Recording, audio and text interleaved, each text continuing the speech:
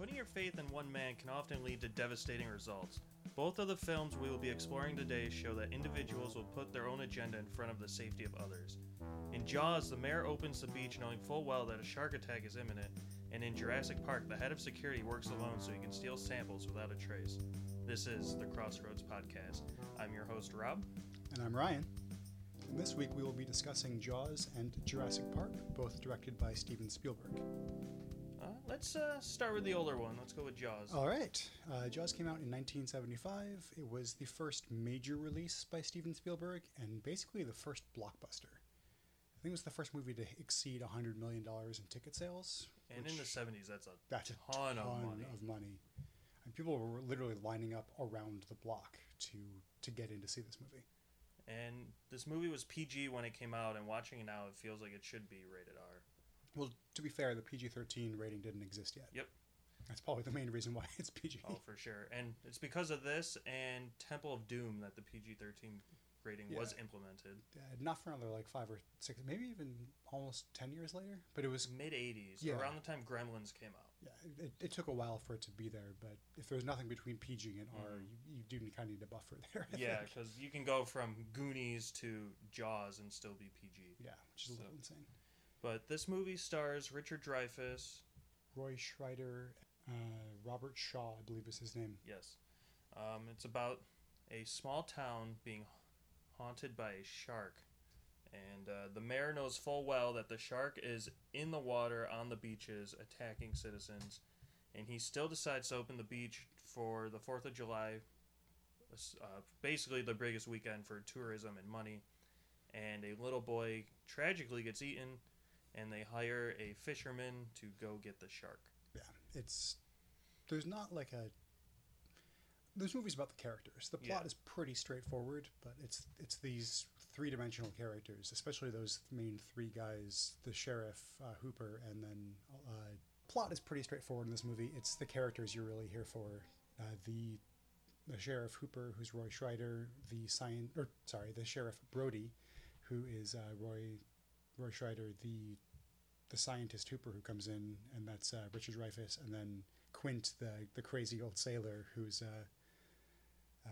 Robert Shaw, and they're all really great characters. Yeah, they're all cast perfectly for their roles, and their on-screen chemistry is top notch. Yeah, they all work really well together. Yeah, there's some stories about how Robert Shaw would really antagonize Richard Dreyfuss whenever they weren't together. Like if they were just the two of them in a room, they'd get along just fine. But anytime anyone else was around, Shaw was just a massive dick to him.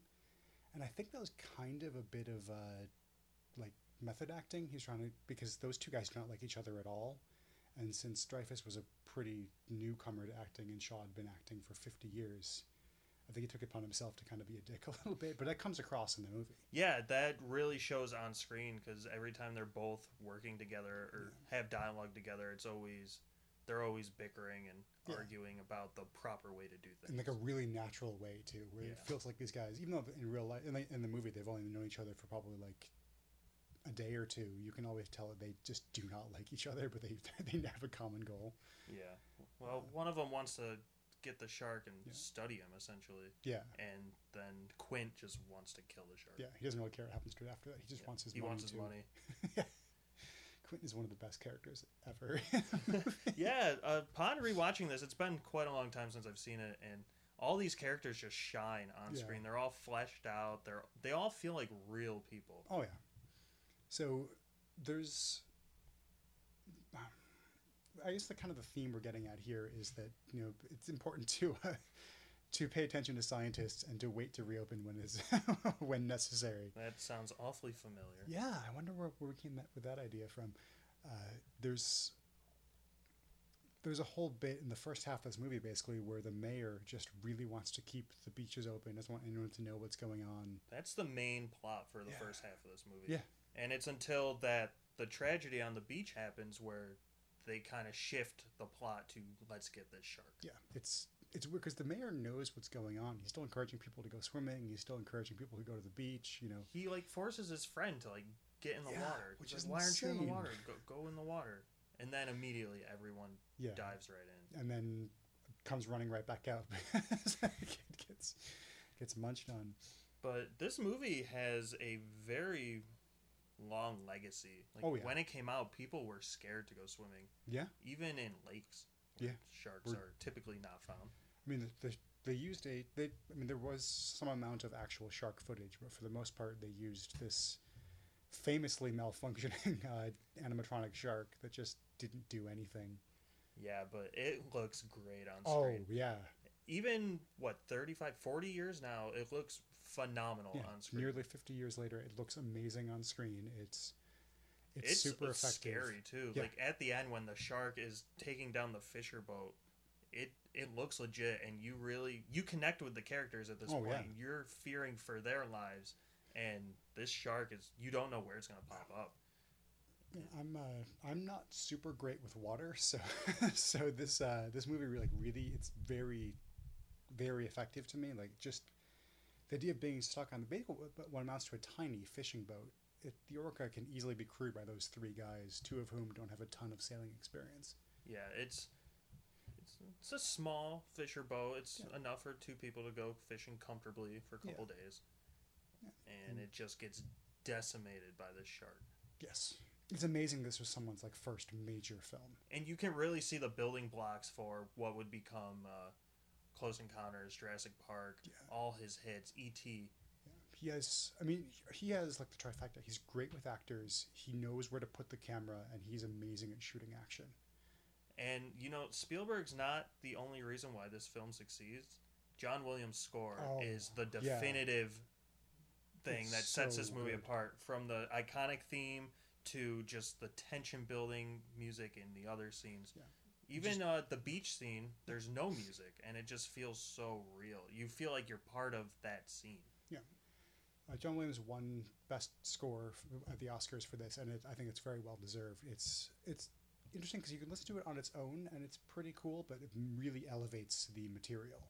Yeah, I listen to the score maybe once a year just to hear the iconic theme, and it holds up. But watching it on screen in that opening scene and even the later scenes, it just elevates everything to a whole new level. Just those two notes, the E and F, just dun, dun, yeah. Dun, dun. I mean, there's a reason why everyone uses that as shorthand for there's something coming around. I mean, it's iconic at this point. Even if you've never seen Jaws, that's the theme song from absolutely. Jaws. And John Williams also scored Jurassic Park, and we'll get to that. But I mean, there's a reason why he's been nominated for more Oscars than any other person. And he's done almost every major franchise too. At this point, yeah. Star Wars, Harry Potter. Yeah. I don't think he ever did Batman, but I mean, he's done. No, Danny Elfman did. Batman. And Hans Zimmer. Yeah, and I mean, he's done countless roles. I mean, his stuff on Star Wars alone is incredible, and he's won, I believe, 5 Oscars for score. He hasn't won in a while, but he's well deserved. Yeah, he found exactly where he needs to be, and he just pumps out these incredible pieces. And they're all iconic. It's like he can do no wrong. Yeah, even his score for Home Alone is, I think, just he did Home Alone. Yeah. I didn't know that. Yeah, we're getting way off topic here, but I mean, just the without the score, Jaws doesn't work half as well as it does with it. No, not at all. I mean, the movie is very good. The cinematography is fantastic. Performances are great. The action is breathtaking, but that score really elevates everything going on. The best part of this movie, I'd have to say, is the script, though, because without these characters being so fleshed out, it's not nearly as terrifying. And this is a movie, I went in knowing, again, I haven't watched it in 20 years, but I went in knowing it's a shark movie, but as you watch it slowly turns into a horror movie. Oh, yeah. And it almost feels like a slasher flick. Yeah, I can totally see that. I never thought of it that way. Yeah, the shark is the slasher, and he's getting these fishermen. Yeah.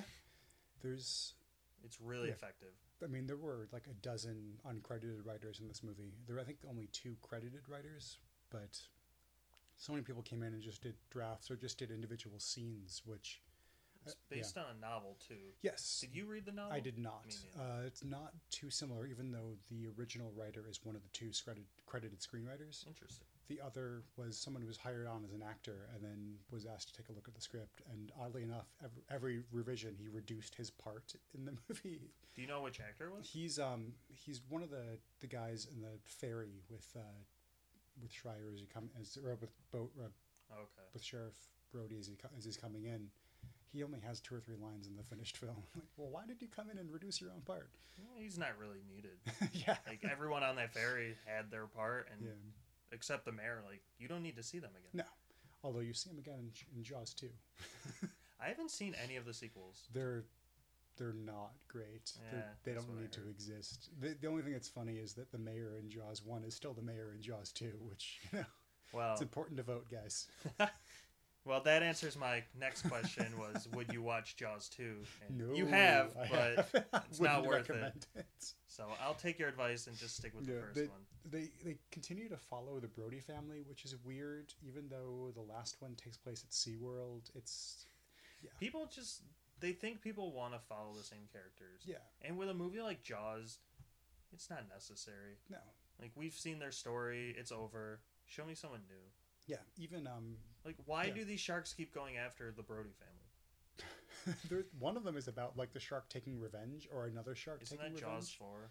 The Revenge? Yes, Yeah. I think so. Yes, one of them is in 3D, and I think it's the same one that stars Michael Caine. Michael Caine doing like a bad American accent. He said he never saw the finished film, but he did see the house that it paid for. So I should watch the sequels just to watch them. I feel like I'm kind of missing a part of history here. yeah, but yeah, there's no reason to watch those. But the original is fantastic. It's a masterpiece. Oh, absolutely. I'd give it a solid 9.5 out of 10. Easy. Yeah, there's very little room for improvement. There's very little fat on the bone here. It's exceptional. And what's interesting is that normally if someone hits out of the park that well, you don't ever really touch those heights again. But Spielberg has hit those same heights. He kept escalating until I'd say Jurassic Park's his climax. I mean, I think since then he's done comparable work. He's done more drama than anything else. And I'm not saying his things after Jurassic Park are bad. Yeah. Just he peaked. Yeah. And he kind of plateaued for a bit, and then I think he kind of started to phone it in a little. Yeah. The Bridge of Spies is I think up there with some of his previous work from the 90s. I mean, and then you have something like Schindler's List, which is entirely a class of its own. Yeah, that you can't even just put in the same category. No, I mean there's. But then he did stuff like Ready Player One. Yeah. Which that's kind of. Which he phoned it in, and maybe BFG. Yeah, I think he just wanted to work with his friends on those ones. Which if you've earned your laurels, you can rest on them. At some point, you just got to do what you want to do. Yeah. So let's trim the fat on Jaws and move on to Jurassic Park. Jurassic Park. This was 1993. Yeah. The first original Jurassic Park starring Jeff Goldblum. Laura Dern and as Alan Grant. I can see Sam Neill. Sam Neill as Alan Grant, and again, fantastic casting all around here as well. They offered Harrison Ford the role that Jeff Goldblum plays. I can't see him. Yeah, he turned it down. He said, "I don't think I'm right for this role." And after he saw the premiere, Harrison Ford said, "I was correct." Yeah, I mean, I think he would have done a better job as Grant. Honestly, I don't think he would have done well as Malcolm at all. No. Jeff Goldblum was born for that role. Yeah, he's so good in it. I like Jeff Goldblum a lot. Yeah, he's one of my favorite actors. He's kind of goofy, but also fun. Yeah. So, I'm sure everyone has seen Jurassic Park, but it's about a park, an amusement park of sorts that has real life dinosaurs that they brought back to life using bioengineering. And after the security turns to shit, they all break free and terrorize the guests. Yeah. And one thing I love about this movie that I didn't love when I was a kid, because I probably saw this for the first time when I was too young to see it. I was probably like 8 or 9 when I first saw it. And for me, as a kid, it took forever to get to a dinosaur. Even though it's only like 20 minutes in, that felt like forever to me. Yeah, because as a kid, you're expecting, this is a dinosaur movie, and what are these humans doing here? Yeah, but watching it this time, the pacing of this movie is perfect. Honestly, I like it more before the dinosaurs show up. I like watching and learning about these characters. And you learn everything you need to know about the dinosaurs through their dialogue in the first half, and then it takes that information and flips it to where they need to use it to survive. Yeah, that's brilliant writing. It is. It's a movie that is not afraid to have characters give plot points in the dialogue scenes that you never get to see visually, even though the visuals are fantastic in this film. The visuals, 25 years later... Yeah. Wow, this movie's old. 25 years later, these special effects still look phenomenal. Yeah, a lot of it is they mix techniques. Mm-hmm. They'd use practical effects, and then they'd augment that with digital stuff. They'd use different gags for different takes, and I think that fools your brain a little bit into thinking it's a real thing. That shot where Sam Neill sees the dinosaurs for the first time is his actual reaction to seeing the animatronic dinosaurs. Yeah. I mean... if I saw that on set, I would be flabbergasted. Yeah. And, I mean, Jeff Goldblum, I conflate the two because he's born to play that part. You're absolutely right. But, he's not a dinosaur scientist. I think he studies chaos theory. But he's just he knows enough to be awed by that as well. Mm-hmm. It's that's got to be awe-inspiring for anybody. Yes. These animals that went extinct 60,000 years ago are up and moving and alive in front of you. We also haven't mentioned Richard Attenborough, who plays John Hammond, who owns the park and he's putting up all the money for everything. And one thing I hadn't noticed until this viewing is that when he's away from the guests, when it's just him and his employees, he's kind of a dick. All that showmanship disappears, and he's kind of a workhorse. He wants a lot more from his employees than they probably can give. Yeah, he wants to cut corners and save as much money as possible and get the park up and running as quick as possible. Even though as soon as the cameras are on or anyone's paying attention, he's like, we spared no expense. But you spared lots of expenses, guys. Yeah, it's all for show. He wants the audience. He wants people to flock to his island. He wants to make that money. Yeah. And when everything goes haywire, he shouldn't have spared any expense. Yeah, and that's one of the reasons why I think as an adult I dislike Nedry less. I still think he's a bad guy, but I can kind of see where he's coming from a little bit. They treat him like crap, and they overwork him. He's probably working he's working by himself too. Working 60, 80-hour weeks in the middle of fucking nowhere, he spends all his time on that island. Yeah. All of them have to live on that island. Yeah, and they have catering, but he has to eat his lunch in the vending machines and all this stuff. Yeah, I mean, he's not a great dude, but I can understand. If you're part of a team, you gotta work as a team. Yeah. You can't outcast the security guy. Yes. If anything, he's number one. Yes. And when he leaves, you see why you should have treated him better. The scene when he disappears and he's pretending to go to the vending machines, but he's got his raincoat on. It's you suck at this espionage stuff, dude. But nobody notices because he's just in the background. Yeah. And then also Samuel L. Jackson as the other programmer. I totally forgot he was in this movie until rewatching it. Because he's playing so far against type. Because normally he's the action guy. He shouts, he runs. Even in his 70s, he runs all over the place. He's built like a truck. He's so much charisma. Where in this, he's quiet. He barely leaves his chair. He's just sitting there, chain smoking. He's a quiet scientist who kind of just watches over everything. Yeah, it's such an interesting turn, and he's great in it too. You'd think that he's so that far to type, he wouldn't be that good, but he's great in here. I think Samuel L. Jackson is very underrated. A lot of people like him, but we don't really talk about how good he is very often. Because he tends to play similar characters a lot. Because he likes to play those characters, and he's been basically and that's what he's good at. Yeah, but I like seeing him in more dramatic roles. He's been printing money as Nick Fury for a decade and a half at this point. So he literally just has to sell action figures at this point. Yeah, I mean, again, if you've set your laurels, you can rest on them. You've earned that position. It's fine.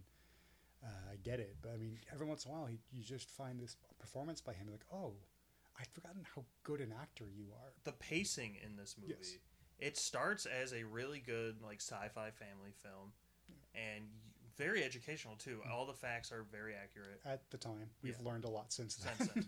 And even while filming, they learned a lot. I looked this up earlier, actually. Spielberg wanted the raptors to be 10 feet tall, but at the time, they were only believed to be about 4 foot, but they just weren't scary enough. Yeah. So against the scientists' wishes, they're like, all right, we'll do it 10 feet tall. And then they discovered a 10-foot tall raptor. Yes, I remember. That's very interesting. I was not able to get into this class, but a bunch of my friends were able to get into a dinosaurs class, I think my senior year, and they were, all of them told me that story separately because it's such a cool story. It's great. That it's not a velociraptor, but there was a raptor that basically behaved like that. They were more feathery than we like to believe our dinosaurs to be. But Well, now we know that they may have most likely evolved into birds, Yes. and chickens and yeah, feathered creatures, but I think they're less scary if they have feathers somehow. for sure. Although emu are pretty terrifying, so But yeah, so this movie starts as a nice, fun family film, and then in almost one scene, it just flips into a survival horror. yeah. It's literally terrifying at times. Oh yeah, Like, I think the scene that's kind of scared me a bit was when she was in the basement with the electrical stuff, yeah. and the raptor just comes out of nowhere. Yeah, that's one of the most effective bits. We didn't actually, in Jaws, we didn't touch on one of my other favorite jump scares ever. The head With the head out of the boat. Like, gets me every time. yeah, Spielberg went back and used his own money to reshoot that well after production because he didn't think he got it good enough. Mm-hmm. And the studio didn't, they thought it was fine. So he went back and did that. And I think that kind of attention to detail is what Yeah, makes Spielberg. I love showing that scene to people who haven't seen it. Yeah. Because you don't expect it, even though you should. Yeah. Oh yeah. And the same thing here. Like you should be expecting. I don't think these are cheap jump scares because there's enough setup to allow for them, and it's the raptor's head just pops out, and that's one of the animatronic ones, but it looks so good up close. And I think part of what adds to that jump scare being so effective is the tension building up to that with the electrical the electrical fence cross cutting with her flipping the switches. Oh yeah. And then the kid gets off the fence, tension's gone, raptor comes. Yeah, because like you let your guard down. Yeah, because you both want the fence to stay down so that Tim can get down, but you want the fence to go back up so that she's safe. So you don't really know which way you want it to go. You're rooting for two different people. Yeah, and it's so cool. And the movie's a masterclass of suspense and action, and it's exceptional. I mean, it was the top grossing movie for years after it came out. It was top grossing this year, a couple months ago. This and Jaws were back to drive-ins, and both of them became the highest grossing movie of the year. Well, I mean, because nothing's been out, but also they're great movies. Yeah, but it's just awesome to see these classics 40 and 25 years later just still booming in money. Brilliant films that have really stood the test of time. Do you think in 50 years these movies are still going to be talked about? Well, I mean, Jaws basically is almost 50 years later. But 50 years from now, I don't think it'll be too far off the mark. I mean, they're great films. They hold up very well. Yeah. And the biggest complaint with movies now, like after 5 years, that CGI looks awful. But they're mostly practical effects. They don't suffer from that. And they still look great. If you just remaster it in 4K or even anything higher, it's still going to look great. There's only a handful of CGI effects in Jurassic Park, and I think because they spent so much time on it, it looks good. I mean, I believe that George Lucas handled most of that himself. That makes sense. He's great with visual effects. Yeah, and plus Spielberg had to go into pre-production for Schindler's List, so he was focused on something that was way less fun. But I think he saw that as a really important thing to do. Yeah. And I get it. I mean, it's a really important thing to know about, and it's an important thing to remember. It's a very important film, but it's a different thing than Jurassic Park. I'm sure we'll discuss that at some point. I'm sure, yeah. But I'm sure we'll do most Spielberg flicks. I mean, Spielberg is. We've just accepted that he's so good that he's miles ahead of everyone else that we're just kind of okay with that. Like, we forget how good he is. I see a trailer and it says directed by Steven Spielberg. I'm like, all right, well, that's a guaranteed 9. Yeah, I mean, even his misfires are usually better than most people doing the best. As much as I didn't care for Ready Player One, I know a ton of people who absolutely loved it. So yeah, he always hits the mark with the majority of his audience. Yeah, my big question is why is he making a remake of West Side Story? But that's a totally different. Sure, it'll be great. Yeah, I don't think it's going to be bad. I don't think it necessarily needs to happen. But what do you think of the Jurassic Park sequels? I've only seen 2 and 3. I have not seen either of the Jurassic World films. Did you like 2 and 3? I love 2. I think for a while I liked 2 more than I liked 1. 2's I love seeing the T-Rex in San Diego or Yes. LA. San Diego. I think it's San Diego. Yeah, it doesn't. I mean, it doesn't add anything, but it's so much fun. Mm-hmm. The movie is. I think I was like 11 or 12 when it came out, which is the perfect time for that movie to come out when you're a kid. Yeah, and just... I remember I had the VHS. I watched it all the time. Yeah. And then my first DVD ever was Jurassic Park 3. So I watched the hell out of it. Yeah, 3 is not near as good as 1 or 2. It's a fun adventure, though. Yeah. 2 is more of an action film, but the body count is significantly higher, and I think that is what appealed to me when I was a kid, because there's that scene when they're running through the long grass that the raptors have taken over, and I mean, there must be like 15 guys go down in that one scene alone, and it's just... I gotta watch that again. Yeah. And then Jurassic World and Jurassic World 2 just... Yeah. They're not great. I have not seen them. I know that Ian Malcolm appears in Jurassic World 2, but I'm not sure how long he's in the movie. It's pretty much everything in the trailer. Oh, that's a shame. Yeah. It's worth watching because it sets up for some crazy stuff if they do a third. Yeah. I won't spoil it for anyone, but I hope the third one's good. I think 2 is also great because you do get more Jeff Goldblum, and he's... I'll always watch Jeff Goldblum. The leash has been taken off a little bit. He gets to kind of be more Jeff Goldblum-y. And it's always a plus in my book. Oh yeah. His weird, staggering delivery of lines, and he fills a frame nicely. Yeah, he's probably a good actor to work with. You got anything else? I think we should just kind of briefly discuss the theme that we had been working on. The idea that it's good to pay attention to scientists. It's good. Yeah, yeah. So we were discussing that past episodes we kind of have a theme, and we always forget to touch on it because we get too excited. So we're two movie nerds. We like to talk about movies. Yeah. So, little political theme here, like as we're getting ready to reopen the country, like schools and malls and gyms, and just against every scientist's order around here, like we can look to these two classic films that's kind of like the inciting incident for both situations in this movie, and we can just learn from it. Like. Yeah. Both of these movies have a significant body count because of just accountability. Like, nobody wants to take accountability, and it's all about money. Yeah. That's what it boils down to. Yeah, and, it's... Both films do have triumphant endings, which is nice, but, not all the good people make it out alive, which I think is very unfortunate. Which is more true, I think, in Jurassic Park. I think more named characters, except for Quint, basically. Everyone else in Jaws is just like an unnamed character. Yeah, like the cop, the mayor, the scientist. Yeah. I'm not good with names, and I only remember anyone Quint. outside of those three characters is basically just a caricature in that film. But I mean, it's a great movie. I'm not shitting on it at all. The movie's fantastic. But Jurassic Park has a lot more developed characters who don't make it, and it's a little sad. It ends on a happy note, but there's a tinge of sadness to it. Yeah, and we don't want that to happen in real life. No, we do not. Things are a little rough out there. We're trying to do our best to provide a little bit of entertainment to people. Using our small little podcast to, brighten people's week for 30 minutes a day. Yeah. Or 30 minutes a week. 30 minutes a week. 30 minutes a day. I'm not sure I have that kind of time. I don't. Maybe 30, in the future. 30 minutes a week I can definitely do. And it's great to, It's great to sit down and talk, and, hopefully people listen.